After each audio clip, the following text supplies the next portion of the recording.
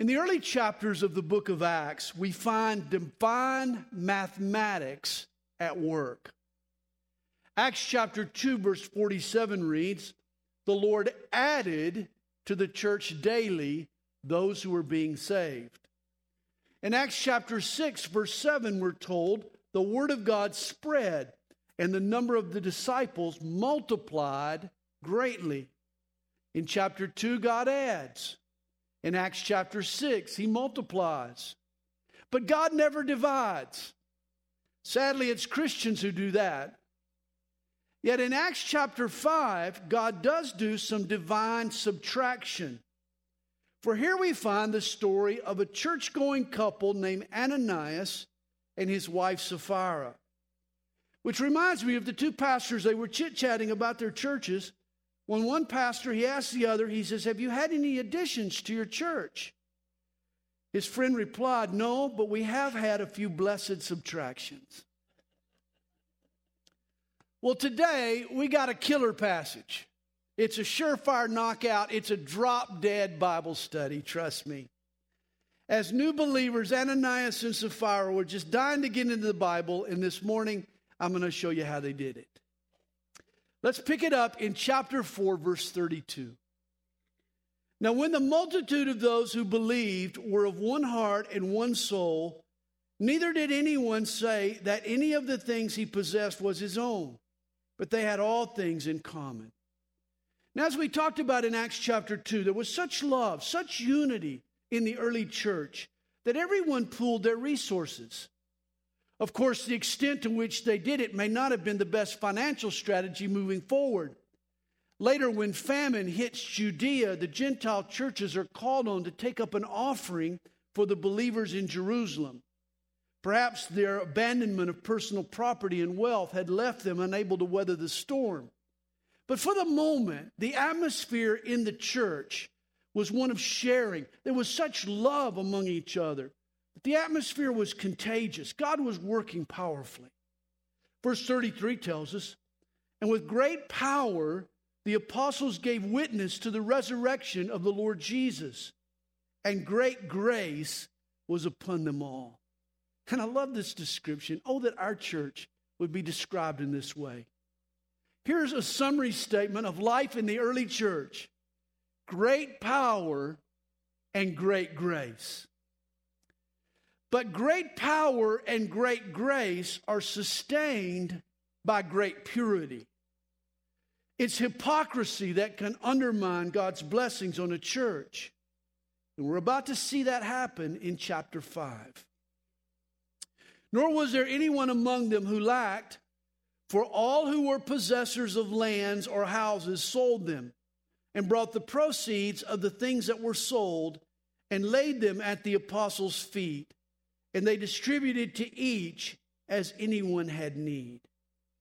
Now, in the first church, large and explosive growth had occurred in a very short period of time. Many of the new converts were Jewish pilgrims who had come up to Jerusalem for the feast. They had no place to stay. They had nothing to eat, and yet they needed to linger for a few weeks to get grounded in their newfound faith. That's when wealthier believers came to the rescue. They liquidated their assets to finance the discipleship. And one such man was named Joseph. And Joseph, who was also named Barnabas by the apostles, which is translated, and what a great name, son of encouragement. Barnabas, or son of encouragement. A Levite of the country of Cyprus, having land, sold it, and brought the money and laid it at the apostles' feet. You know, the Old Testament law prohibited the Hebrew tribe of Levi from owning their own land. Their inheritance was to be the temple service. But apparently God's law had been unable to tame Barnabas' heart. He had insisted on owning land. But what the law failed to do, the love of Jesus had accomplished. For when Jesus filled this brother's heart, the contents of his wallet wasn't nearly as vital as it once was. The love of Jesus can turn the greedy into givers. It turns misers into philanthropists. Here, Barnabas, he gives. He sells the land and he gives it back to the Lord. He bows at the apostles' feet. Later, he'll become one. Which brings us to chapter 5. But a certain man named Ananias, with Sapphira his wife, sold a possession. Now here is the all-American couple living in Jerusalem. In high school, Ananias was the captain of the football team. Sapphira was the homecoming queen.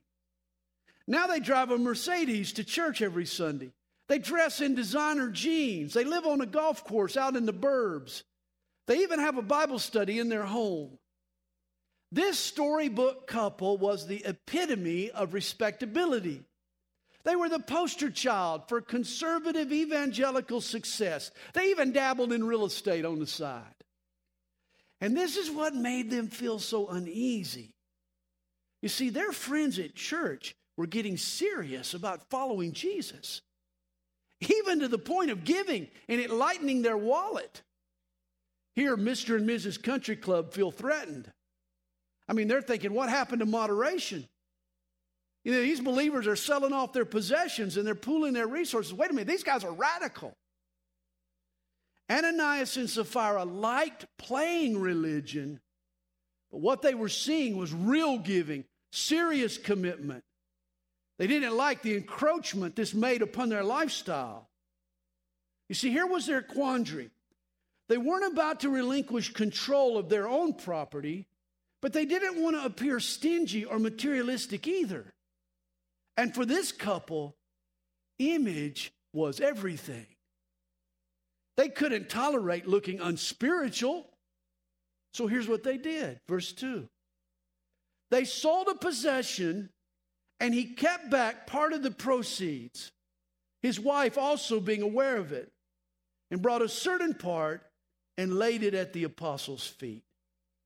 Now remember, God had never required selling off property and giving it to the church. Having all things in common was strictly voluntary. Neither did God tell Ananias to give all the proceeds. He could have given a portion and just said so. Ananias' sin was to give part and then claim to give all. You see, he lied. He exaggerated his charity to appear spiritual. And he gets busted. Peter said, Ananias, why has Satan filled your heart to lie to the Holy Spirit and keep back part of the price of the land for yourself? His motive had been to impress people rather than to please God. You know, apparently, God could have tolerated their stinginess, even their materialism. He could have worked with them still. But what God wouldn't let gain traction in the church was hypocrisy. See, these folks cared more about looking good than being real. And if tolerated, this attitude would have been a blight on the early church. Peter grills Ananias in verse 4. While it remained, was it not your own? And after it was sold, was it not in your own control? Why have you conceived this thing in your heart? You have not lied to men, but to God. Notice in verse 3, Peter tells Ananias he lied to the Holy Spirit.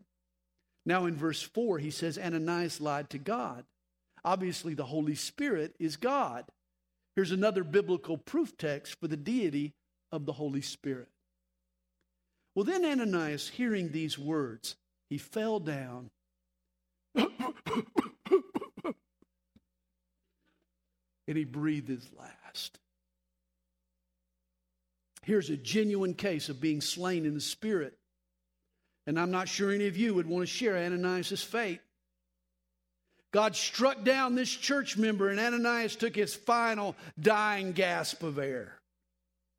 So great fear came upon all those who heard these things, and I'm sure it did.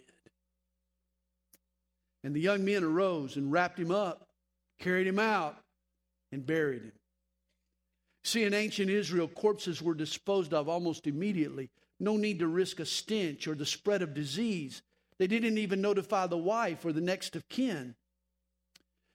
As I mentioned earlier, great grace and great power were cornerstone characteristics in the early church.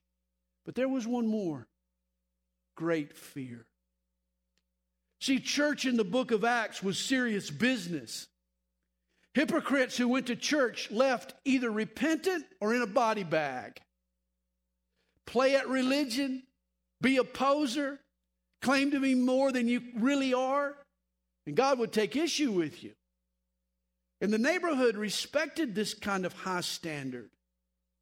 Hey, realize Satan is sneaky.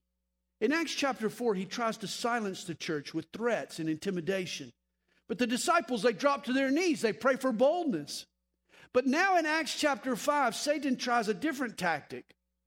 Intimidation failed, so now he tries infiltration. He tries to dilute their devotion.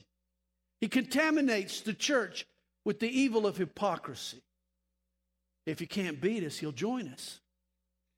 Peter sees through Ananias. Why has Satan filled your heart? Satan is the author of this deception. You know, today, weak-kneed saints will question God's severity. Was it really necessary to deal so harshly? Imagine God using the same standard today. What if Matt led us all in the song, "All to Jesus I surrender"? People start dropping like flies all over the sanctuary. Would Wages need to send a fleet of hearses just to haul off the bodies? Hey, whenever God launches a new movement, he uses a flurry of miracles to authenticate its genuineness. At the dawning of the church, it was the rushing mighty wind, the flames of fire on the heads of the disciples, the healing of the lame man. But then God deals harshly to preserve the work's integrity. You recall God followed the same pattern when Israel entered the promised land. He worked miraculously at Jericho, but at the next battle, Ai, Achan's hidden sin, cost them a devastating defeat.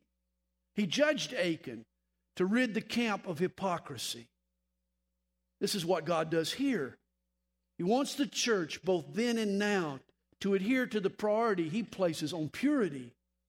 Spiritual pride and deceit and two-faced spirituality are sins that will quench the Holy Spirit and short-circuit God's work. Well, verse 7, he's got a wife. Now, it was about 3 hours later when his wife came in, not knowing what had happened. Sapphira probably been shopping at the mall. But she's in on the duplicity. You remember verse 2 called her a co-conspirator. And Peter answered her, "Tell me whether you sold the land for so much." He gives her a chance to come clean. But she said, "Yes, for so much."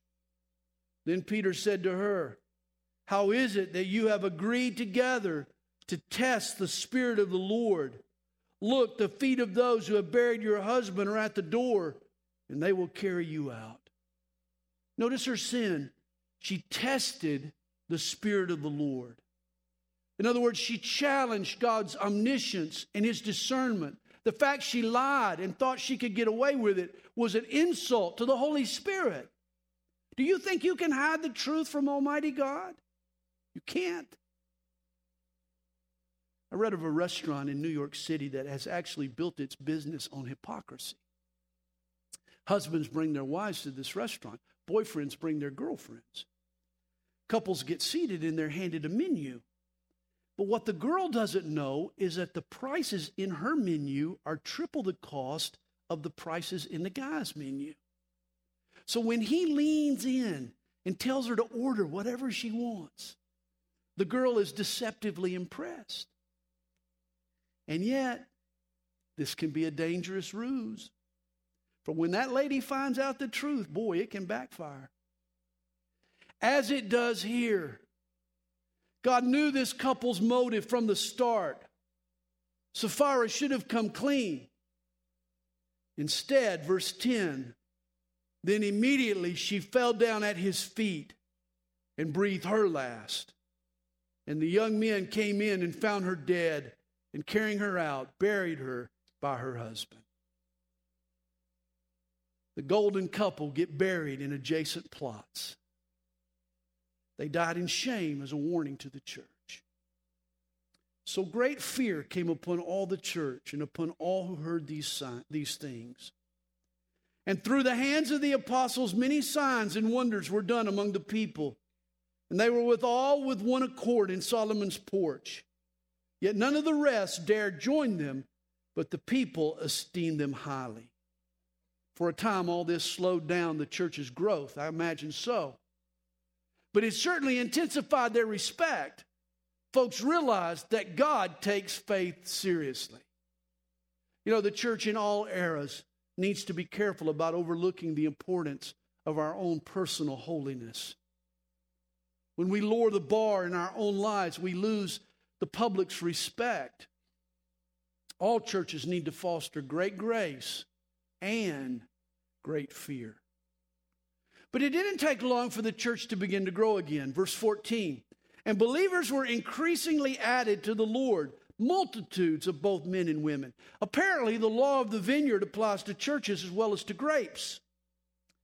You know, rather than more foliage, the vine dresser is after more fruit. Thus, he prunes the vine. And the same applies to church life. At times, the church has folks hanging on who aren't bearing fruit. They're hypocrites. They're contentious. They're bitter. And there comes a point where God lops off the bad apples. After Mr. and Mrs. Ananias drop out, a new surge of folks come in, and the church begins to grow again. So that they brought the sick out into the streets and laid them on beds and couches, that at least the shadow of Peter passing by might fall on some of them.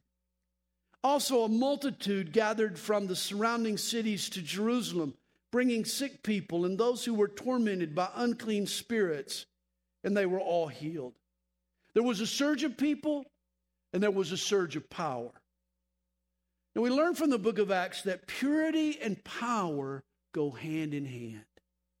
As soon as God rids the camp of sin, the movement gains more power and more people. Miracles occur. The sick are healed. Demoniacs are delivered. And this passage also shows us how far Peter has come. You know, a few months earlier, Peter was sitting in the shadows. He was weeping bitterly over his denial of Jesus. He was afraid of arrest. Now he's so associated with the living Lord Jesus that people have connected his shadow with supernatural healing. Now, I don't believe there was anything miraculous about Peter's shadow. But people were healed because it triggered their faith. You know, faith often needs a release point. Faith can be nebulous. It can be a vague kind of thing until it has a focus. This is why we practice the laying on of hands when we pray. When we put our hands on someone, it becomes a rallying point in their mind and heart for their faith. This is what Peter's shadow did. It brought shape and substance to people's faith. And not surprisingly, people were healed by faith. Verse 17, then the high priest rose up and all those who were with him, which is the sect of the Sadducees. Most of the Sanhedrin, or the leading Jews, were of the sect of the Pharisees. Remember, the Sadducees. Remember, the Pharisees were Jesus' enemies, whereas the Sadducees, they opposed the resurrection, and thus they were enemies of the church. And they were filled with indignation, and they laid their hands on the apostles and put them in the common prison. And this is a different form of laying on of hands. But at night, an angel of the Lord opened the prison doors and brought them out and said, go stand in the temple and speak to the people all the words of this life. And when they heard that, they entered the temple early in the morning and taught. Now, first, I want you to notice that the angel calls Christianity this life. You know, Christianity is more than a set of doctrines. It's a way to live. It's a lifestyle. It impacts how we live our lives daily. And notice, too, the angel says to preach in the temple. And the very next morning, the apostles report for duty. Now here's a quiz for you geography buffs. What's the world's largest nation? The answer? Procrastination. More people live there than any other state, trust me. Hey, when God gives orders, don't hesitate, don't procrastinate, just activate. Notice the disciples are told to preach in the temple, and they're there early in the morning. They came in before they were supposed to. They came early. They were ready. But the high priest and those with him came and called the council together with all the elders of the children of Israel and sent to the prison to have them brought. Obviously, they were unaware of the angel's early release program. But when the officers came and did not find them in the prison, they returned and reported, saying, "Indeed, we found the prison shut securely and the guards standing outside before the doors, but when we opened them, we found no one inside." Now, when the high priest heard these things, they wondered what the outcome would be. So one came and told them, saying, "Look, the men whom you put in prison are standing in the temple and teaching the people." Surprise, surprise. Then the captain went with the officers and brought them without violence, for they feared the people, lest they should be stoned. And when they had brought them, they set them before the council. The council, of course, was the Jewish Sanhedrin. It was the highest authority in Judaism. It was the equivalent of their Supreme Court. And the high priest asked them, saying, "Did we not strictly command you not to teach in this name, the name of Jesus? And look, you have filled Jerusalem with your doctrine." And what a compliment this was to Peter and the apostles. They had filled their city with the gospel. This should be the goal of our church, to flood our city with the good news of Jesus Christ. And notice they also accused Peter of intending to bring this man's blood on us. What a short memory the high priest had. You remember when he asked Pilate to release Barabbas? You remember what he said of Jesus? "His blood be on us and on our children." Now Peter isn't going to let him forget what he'd asked for on that ominous day. But Peter and the other apostles answered and said, "Hey, we ought to obey God rather than men."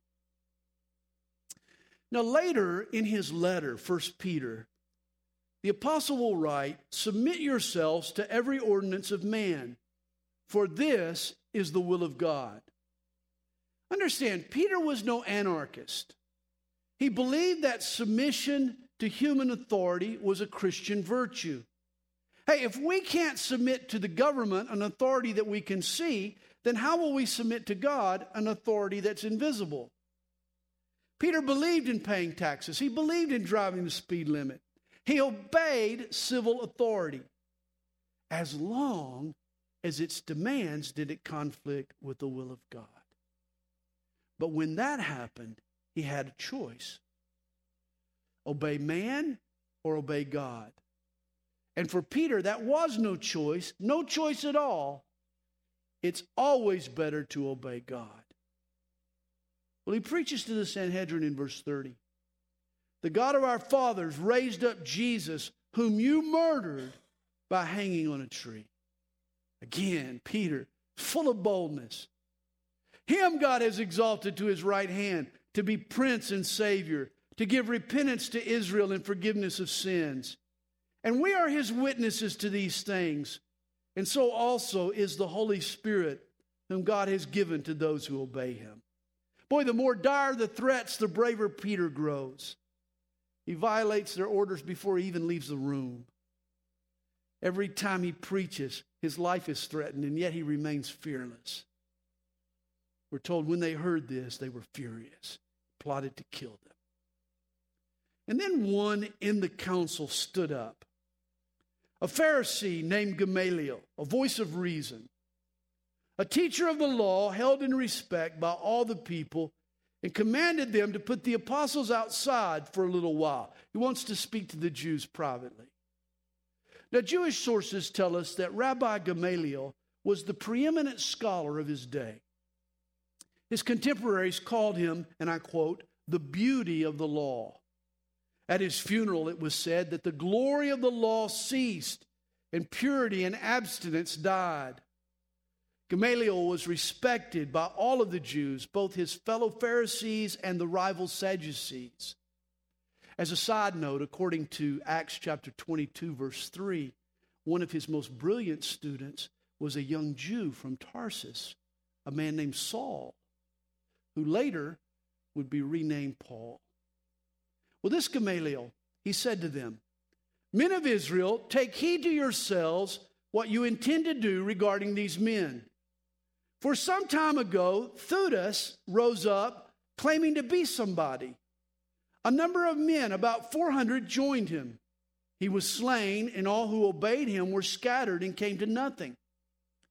After this man, Judas of Galilee rose up in the days of the census and drew away many people after him. He also perished, and all who obeyed him were dispersed. Now, we know very little about this Theudas or Judas. But see, that was Gamaliel's point. They had created a stir, yet it was short-lived. It died out.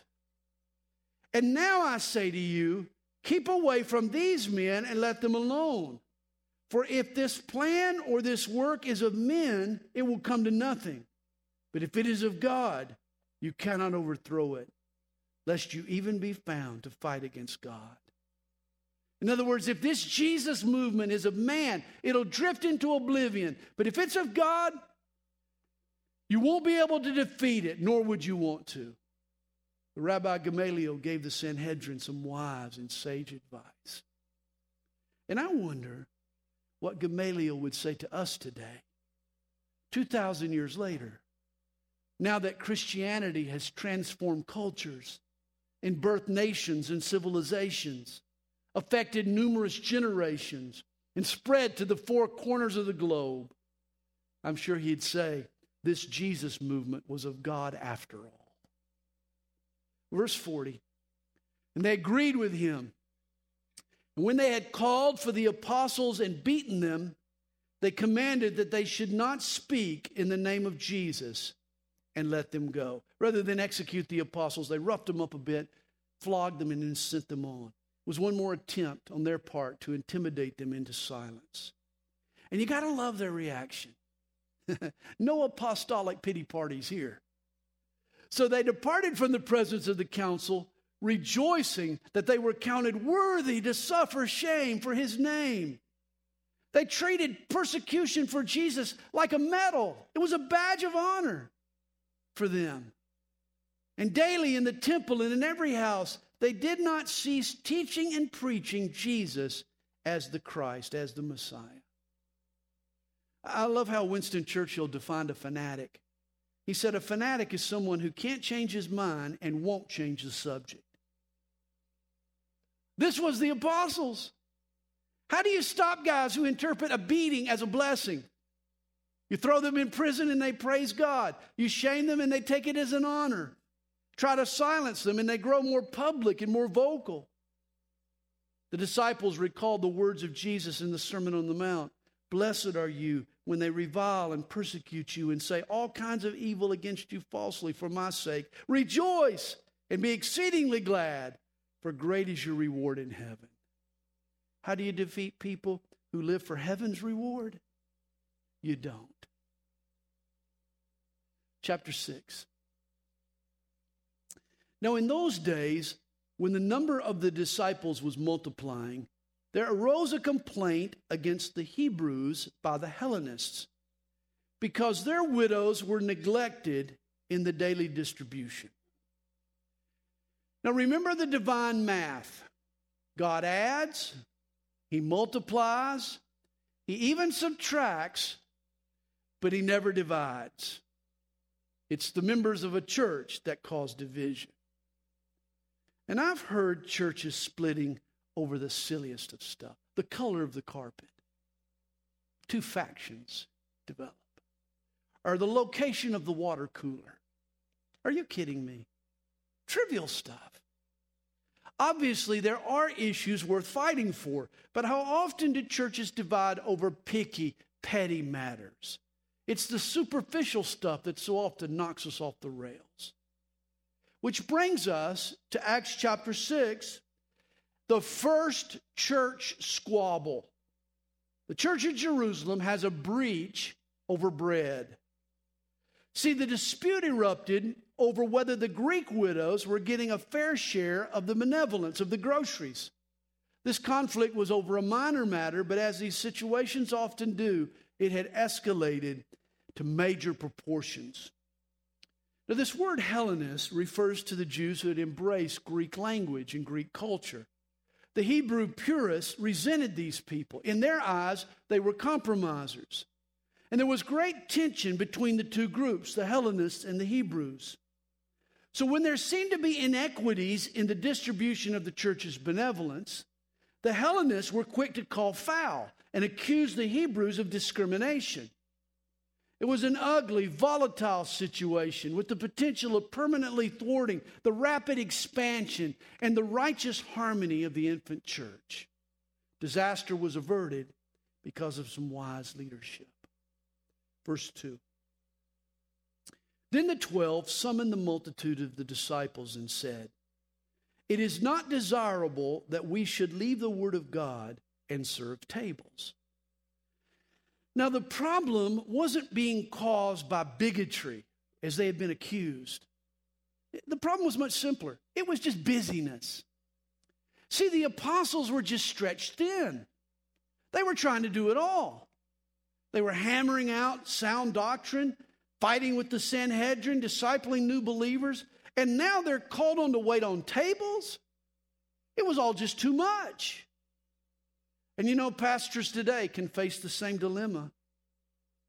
Everybody wants the pastor to be there at the meeting or the wedding or the party or the special event, or if a member heads to the hospital, or if a teenager gets into trouble, or if you and your spouse have a squabble. People want their email answered and their phone call taken and their invitation accepted.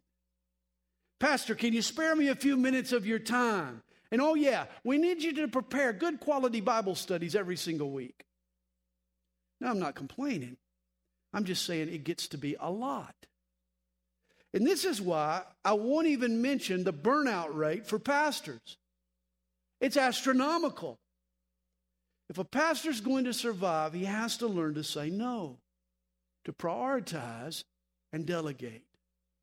And this is what the apostles do here in Acts chapter 6. They realize that they're the paper jam. They're the bottleneck in the life of this church. If they don't get others involved, they're going to hinder the work that they hope to advance.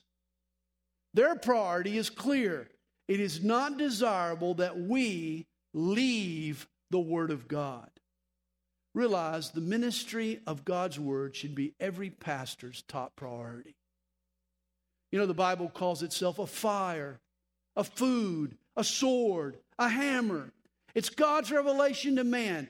Without the Bible, the church is hopeless and defenseless. Longtime coach of the Michigan State Spartans, Duffy Doherty, he once told his team, "Men, when you're playing for the national championship, it's not a matter of life and death. It's more important than that." That's a sky-high priority. And yet that's how every pastor should feel about teaching the Scriptures. From week to week, other needs seem to be more urgent than just preparing another Bible study. But in God's wisdom, nothing is more vital for the church's health. The apostles knew this, and to solve the problem, they decided to delegate. Verse 3.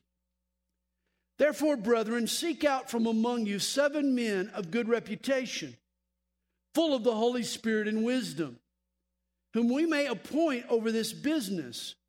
But we will give ourselves continually to prayer and to the ministry of the word." This matter was about the daily distribution.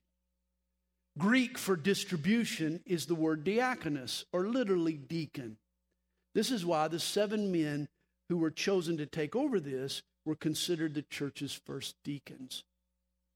You know, it's interesting to note the simple leadership structure that existed in the early church. The apostles or the elders led and fed the flock. while the deacons served in practical ways. Elders were overseers, the deacons were the designated doers. And notice the high spiritual qualifications given to the men who were just passing out lunch to the widows. They were to be of good reputation, full of the Holy Spirit and wisdom. You know what this says to me? It means that there are no menial tasks in the church. Every task is vital if we are serving those who have been bought by the blood of Jesus.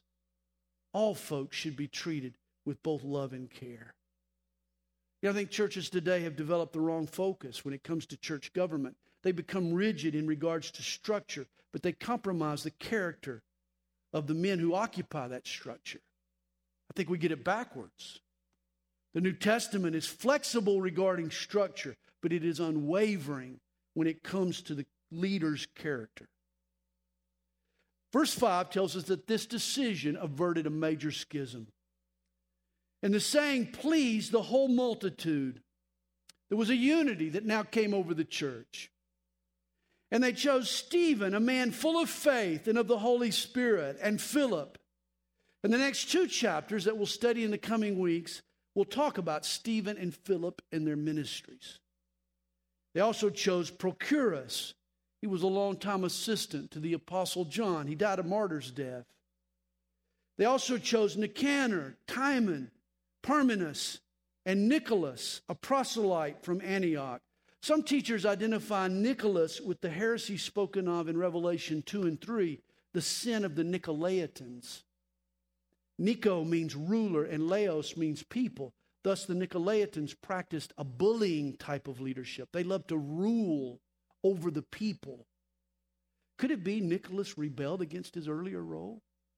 He tired of serving as a deacon? He craved for power and control? Possible.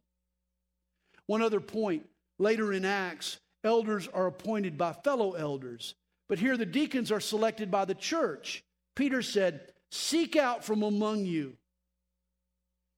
In light of that, it's interesting that all 7 deacons chosen have Greek or Hellenistic names. Remember the initial problem. The Hellenistic widows felt slighted. Thus, the Jerusalem church chose servants that the perceived victims would be inclined to trust. Hey, what was vital in this church was unity, not privilege. Well, verse 6, the deacons were set before the apostles. And when they had prayed, they laid hands on them. And what happened? The word of God spread, and the number of the disciples multiplied greatly in Jerusalem. See, the apostles' decision to prioritize God's word and delegate the simpler tasks unclogged the bottleneck. Their decision not to do it all, but pass on ministry to other believers, spawned a new season of growth. And a great many of the priests were obedient to the faith. In the first century, there were 8,000 priests that served in the temple in Jerusalem. Remember, the Jewish priesthood was limited to one family, the descendants of Aaron. But in Christ, every believer gets in on the priestly action. Each of us has a direct connection to God. We all enter his presence. Someone came up for prayer this morning and they said, "I heard you got a hotline to God." Not any more than you do. We've all become priests. We all, through Jesus Christ, have access to his throne. The Jewish priests also had witnessed the temple veil being torn in two when Jesus died. It was a sign. In Christ, the separation between God and man was over. Every believer now has the access of a priest. All this must have resonated with the priests in Jerusalem, and thus many converted to Christianity. Well, notice verse 8.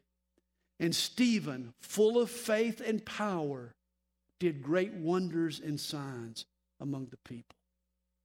Didn't take long for Stephen to go from table waiter to miracle worker. Apparently, God rewarded Stephen's faithful service with a broader and a bolder ministry. He was faithful in a little, and God rewarded him with much. Then there arose some from what is called the synagogue of the freedmen, Cyrenians, Alexandrians, and those from Cilicia and Asia, disputing with Stephen. The freedmen were Jews whose fathers had been Roman slaves. Implied is that they had won their freedom and had formed their own synagogue. For some reason, they have a beef with Stephen. We don't know why, but they argued with him. And they were not able to resist the wisdom and the spirit by which he spoke. Then they secretly induced men to say, "We have heard him speak blasphemous words against Moses and God."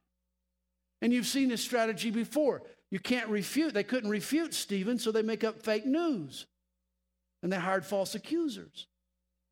And they stirred up the people, the elders and the scribes, and they came upon him, seized him, and brought him to the council, again to the Sanhedrin.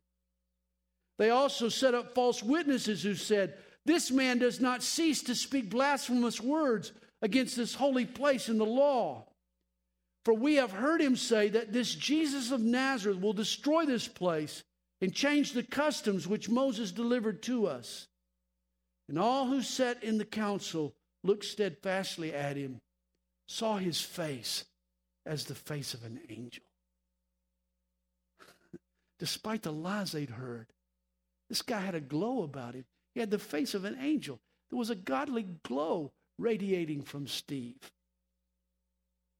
Charles Spurgeon once said to his pastoral students, "Men, when you teach on heaven, let there always be a glow on your face, a gleam in your eye, and a grin on your lips. When you teach on hell, your normal face will do." Apparently, Stephen had a certain glow about him. It reminds me of Exodus chapter 34, when Moses spent time in the presence of God. You remember a visible sheen, a sparkle, some kind of luster lingered and radiated from his countenance. Call it the divine shine. I like to call it the Mo glow. Evidently, God's glory had a similar effect on the face of Stephen. And it's interesting, the similarity between Moses and Stephen should have tipped off the Jews that rather than contradict Moses, Stephen and Moses were acting in harmony with each other. Obviously, that connection sailed over their heads. We'll study Stephen's testimony in Acts chapter 7. You need to read it in advance, and we'll talk about it next time. Father, we thank